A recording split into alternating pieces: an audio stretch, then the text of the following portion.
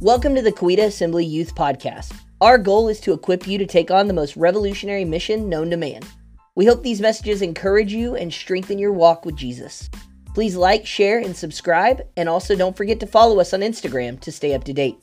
And now, this week's message from Pastor Matt. My first question for you guys is, have you ever picked a fight that was completely unnecessary?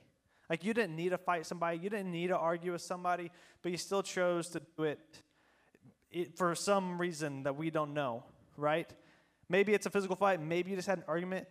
This is typically what happens whenever a younger sibling provokes an older sibling, because that's just what younger siblings do. I'm a younger sibling, so I know exactly how that works. I remember whenever I was in 5th grade, I did this exactly. I provoked a fight that I had no reason for doing it at all. And so in 5th grade, there was a friend. He wasn't really a friend. I kind of knew him. But for some reason, I thought that we needed to fight, right? Because that's just what you do in 5th grade. I said, hey, I want to fight you. And there was no reason behind it. And so I was bigger than him. At that point, I was probably like 150 pounds. I was in 5th grade. He was like 100 pounds. He was a little wrestler. I said, hey, I want to fight you. And so we made a plan to fight. It was after school. I went to his neighborhood. There was a park there. Me and my friend, I won't name any names, re-roll up on our bicycles, and we are about to go down. Before all this happens, we'll save questions for later. There was no reason for this besides the fact that I thought I needed to beat him up for some reason. Long story short, I walk out of there with a black eye. I didn't beat him up. It was embarrassing.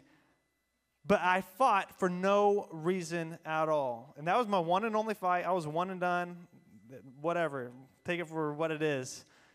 But I fought for no reason. The reason why I told that story is, have you ever found yourself on the side of a losing battle? Maybe that fight that you're fighting tonight, maybe it's a fight with temptation. Maybe you're having a fight with anger or anxiety. Maybe you're having a fight with depression. It's a fight that you have fought with all you had only to fall short. And there might be a reason for that. And tonight we're going to see in the Bible how we can fight our battles with worship.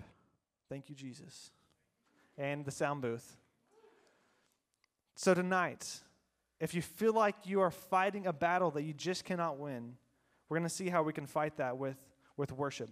So we're going to read a story. This is one of the most crazy stories. Actually, I'm not going to say that. There are a lot of crazy stories in the Bible. If you've ever read the Bible, that thing is way better than Netflix. It's better than HBO. It's better than Hulu. Let me tell you, there are so many crazy stories in the Bible that I'm not even going to compare. But this is one of those kind of crazy stories, just because you leave it like, what? So it's in 2 Chronicles chapter 20.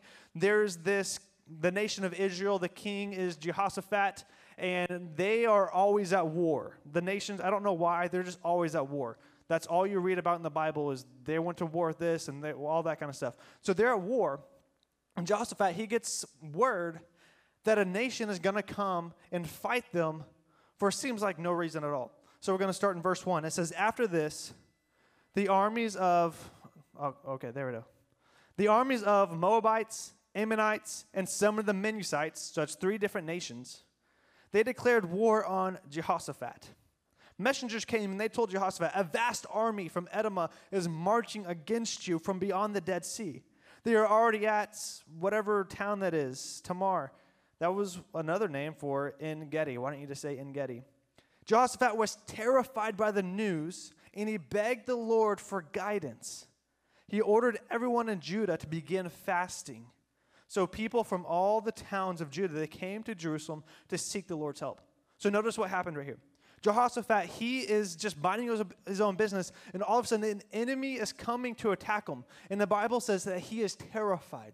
So what does Jehoshaphat do? He doesn't run and scream. He doesn't go and hide. He goes and he prays to God. He turns to God in prayer. That's the first thing that he does. And he orders everybody in the nation, turn to God in prayer. And it says everybody, they go to Jerusalem. They go to Jerusalem for God to fight their battles. And then it says God, he spoke through one of the men who were close to them. So God is speaking through one of the people, and so he's acting as if a prophet. And so that guy, he says this for God. He says, listen, All you people of Judah and Jerusalem, listen, King Jehoshaphat. This is what the Lord says. Do not be afraid. Do not be discouraged by this mighty army, for the battle is not yours, but it's God's. The battle that they're about to come bring you, it's not your battle, but it's God's battle.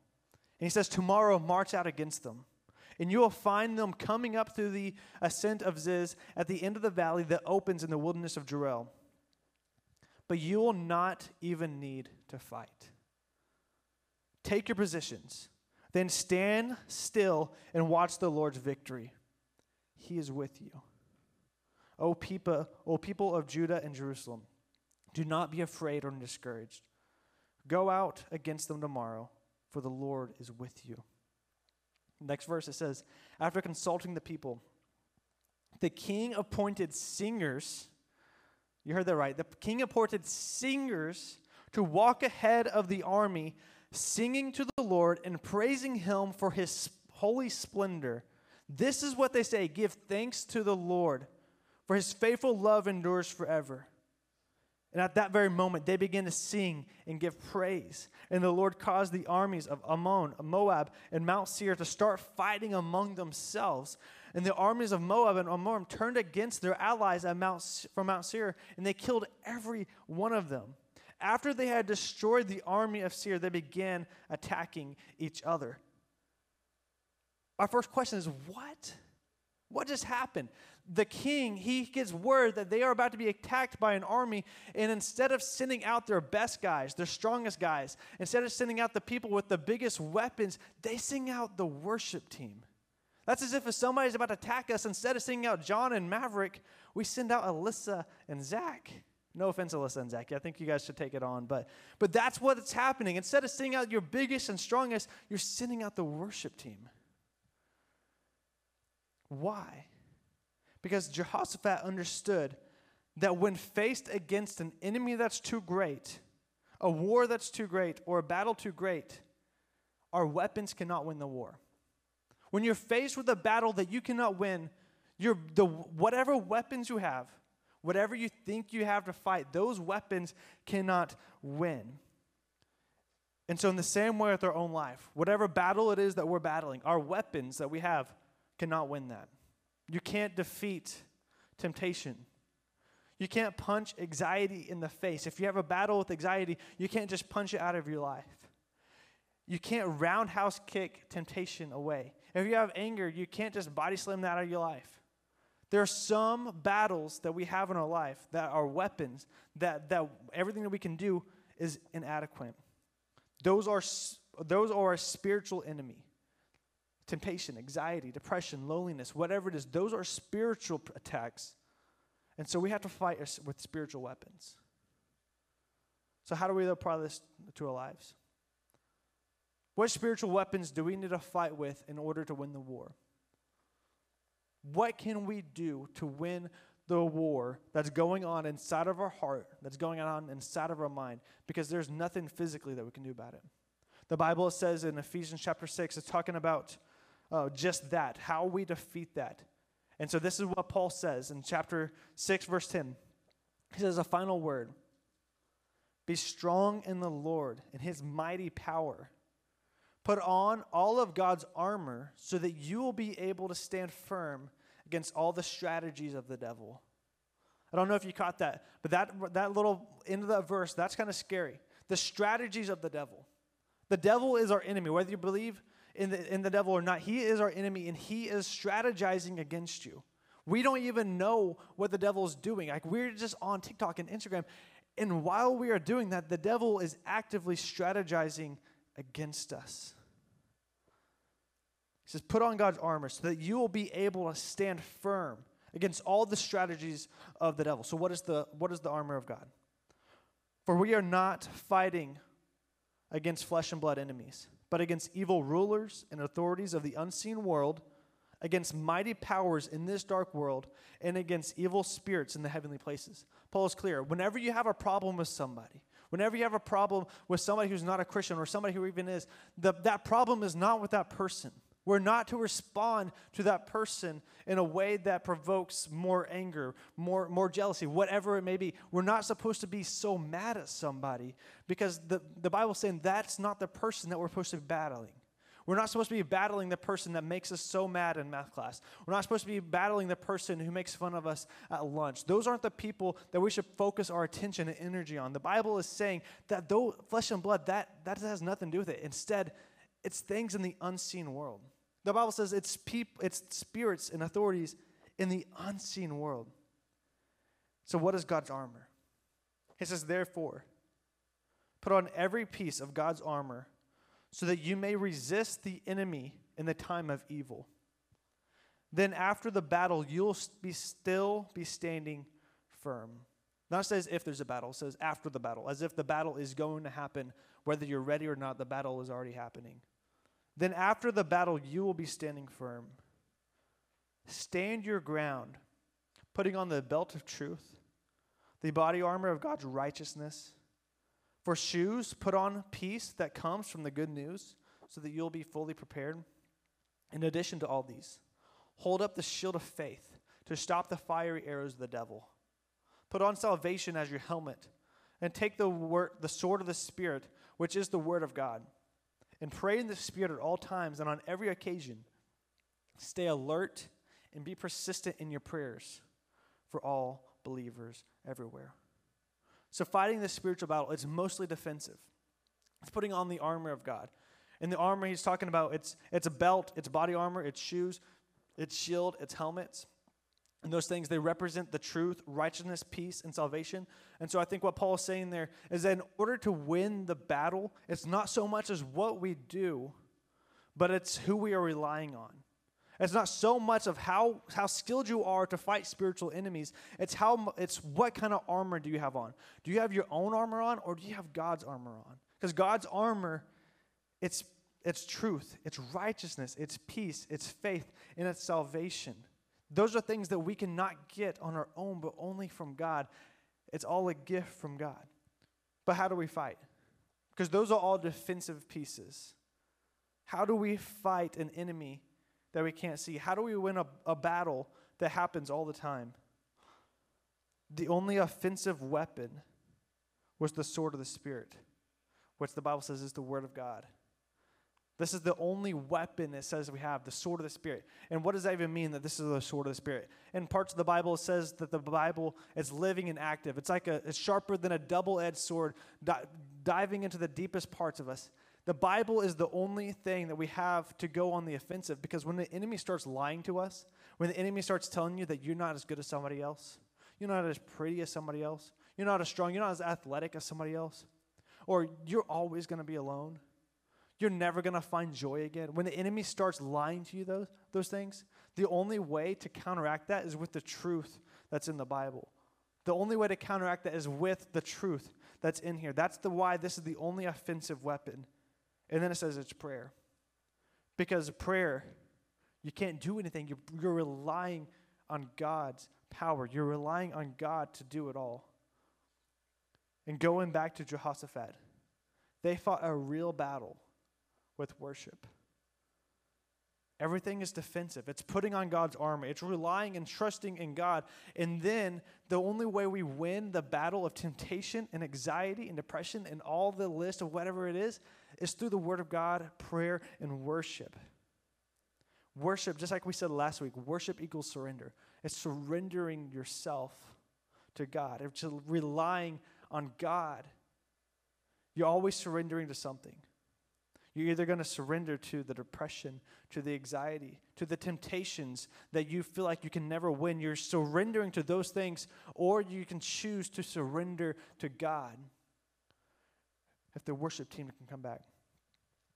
Worship is your weapon. Last week it said worship is surrender. This week, worship is your weapon. Worship is the way that we win the battle that is always happening in our heart and in our mind. Let me expound on that tonight. So tonight, we have to identify what your battle is. How are we going to fight an enemy that you cannot see if you don't even know what the battle is that you're trying to fight? So the thing is, we know who their enemy is. We know the ways that he works. He works in deceptive ways. He works by lying to us. But what battle are you facing tonight? What is the battle that you have in your life that you've been battling for weeks, for months, for years, and you don't think that you can ever win? A lot of us, that's the battle with temptations, lustful temptations. For some of us, it's a battle with anger or rage. You just feel rage coming up inside you, and you don't feel like there's anything you can do to control it. Is it anxiety? Do you worry about what's going to happen? Are you so overwhelmed by high pressures and expectations that you don't think that you can go another step forward? Or is it depression? Is it comparison? Is it loneliness? You have to identify what battle it is that you are fighting tonight. And God is saying, let him fight for us. Let's take a step back. And God is saying, let him fight for you. The only way you're going to win that battle is by relying wholly and totally on God. It's surrendering ourselves to God, and that is what worship is.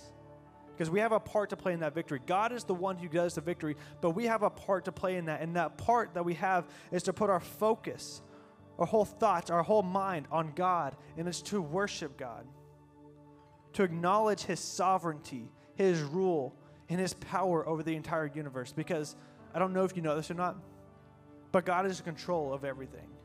God is in control of the entire universe. God created all the stars, all the planets, everything that you can see in the sky, and he created every single one of us all the way down to the atom. God is in control of everything. His sovereignty has no limits. His sovereignty has no bounds.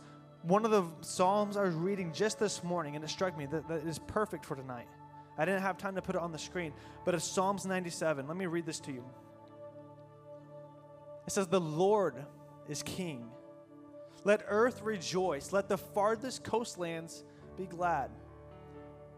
Imagine this in your head. Dark clouds surround him. Righteousness and justice are the foundation of his throne. Fire spreads ahead of him and burns up all his foes. His lightning flashes across the world. The earth sees and it trembles. The mountains, they melt like wax before the Lord of all the earth. The heavens proclaim his righteousness. Every nation sees his glory. Those who worship idols are disgraced. All who brag about their worship gods, for every god must bow down to him. Whatever it is that you're worshiping in your life, it has to bow down to God. Jerusalem has heard and rejoiced, and all the towns of Judah are glad because of your justice, O Lord. For you, O Lord, are supreme over all the earth and exalted over all the gods. God is in control. God is supreme. God is the one who rules it all. And God is saying, let him fight for us, because he is totally able. Whatever the battle is, you have to surrender it to God. Because as long as we trust in God, we win in the end. If we don't trust in God, we don't win. If we don't put our faith and our hope in God, we don't win in the end. But as long as we put our hope and our trust in God, we win in the end.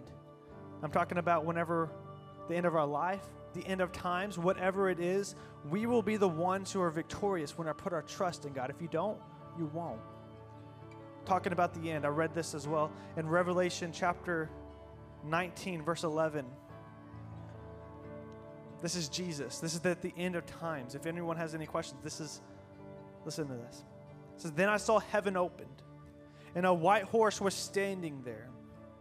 Its rider was named Faithful and True, for he judges fairly and he rages a righteous war. His eyes were like flames of fire, and on his head were many crowns. A name was written on him that no one could understand except himself. He wore a robe that was dripped in blood, and his title was the Word of God. His armies of heaven, they dressed in the finest of pure and white linen and followed him on white horses. From his mouth came a sharp sword to strike down the nations. He will rule them with an iron rod. He will release the fierce wrath of God, the Almighty, like juice flowing from a wine press. And on his robe, at his thigh, was written the title, King of Kings and Lord of Lords. That is the God that we worship. Sometimes we get confused. We think that We know that God is loving. We know that God is gracious. We know that God is accepting. And so we don't think that whenever the going gets tough that we can rely on a God like that. But let me tell you, that is the God that we worship. We worship the God who will fight for you to the very end. We worship a God that wants nothing but the best for you. We worship the God that is going to fight for us. So how do we fight this war in real life? How do we, all this is good and great, but how do we do this in our real life? What does this mean for us tonight? What does this mean for us tomorrow? What does this mean for us next week whenever you are in the middle of the battle? Make a decision that you're going to worship Jesus. It's as simple as that. Make the decision that you're going to be worshiping Jesus, because you know that whenever that temptation comes, if you're worshiping Jesus, Jesus will help you fight that temptation. Whenever anxiety comes, when you worship Jesus and allow him to take that away from you, allow him to give you that peace, decide. This is the challenge tonight. Choose right now to decide to only listen to worship music for an entire month. Because I promise you, if you choose to listen to nothing but worship music, whether it's on the radio, on Spotify, on YouTube, listen to worship music for an entire month and see what God will do to your life. See how those temptations begin to melt away. See how that anxiety begins to melt away. See how that comparison and that loneliness, that oppression, see how all that melts away whenever your focus is on God 24/7. So you can listen to worship it all the time. You can listen to on Spotify. You can listen to worship in the shower, on the way to school, as you get ready for school. Choose to fill your mind with worship. So tonight, they're going to lead us in another song. They're going to lead us into worshiping God. So tonight, if you have a battle, I'm going to ask everyone to go ahead and stand up. Every one of us are battling something. Identify what that battle is and choose right now, as we go into the song, as we sing this next song, choose right now to win that battle by focusing on God, by surrendering it to God and praising him for who he is and what he wants to do in your life. So don't let the person distract you. They're fighting their own battle. Don't let the person on the other side distract you. They're also fighting their own battle. Focus on what battle it is that you're fighting and give it to God, surrender it to him, and see how he will change your life tonight. God, I thank you so much for your goodness. God, I thank you for your mercy. God, I thank you that you are fighting for us, and that all we have to do is praise you. All we have to do is worship you. All we have to do is put our whole life of surrender to you, God. God, we surrender ourselves.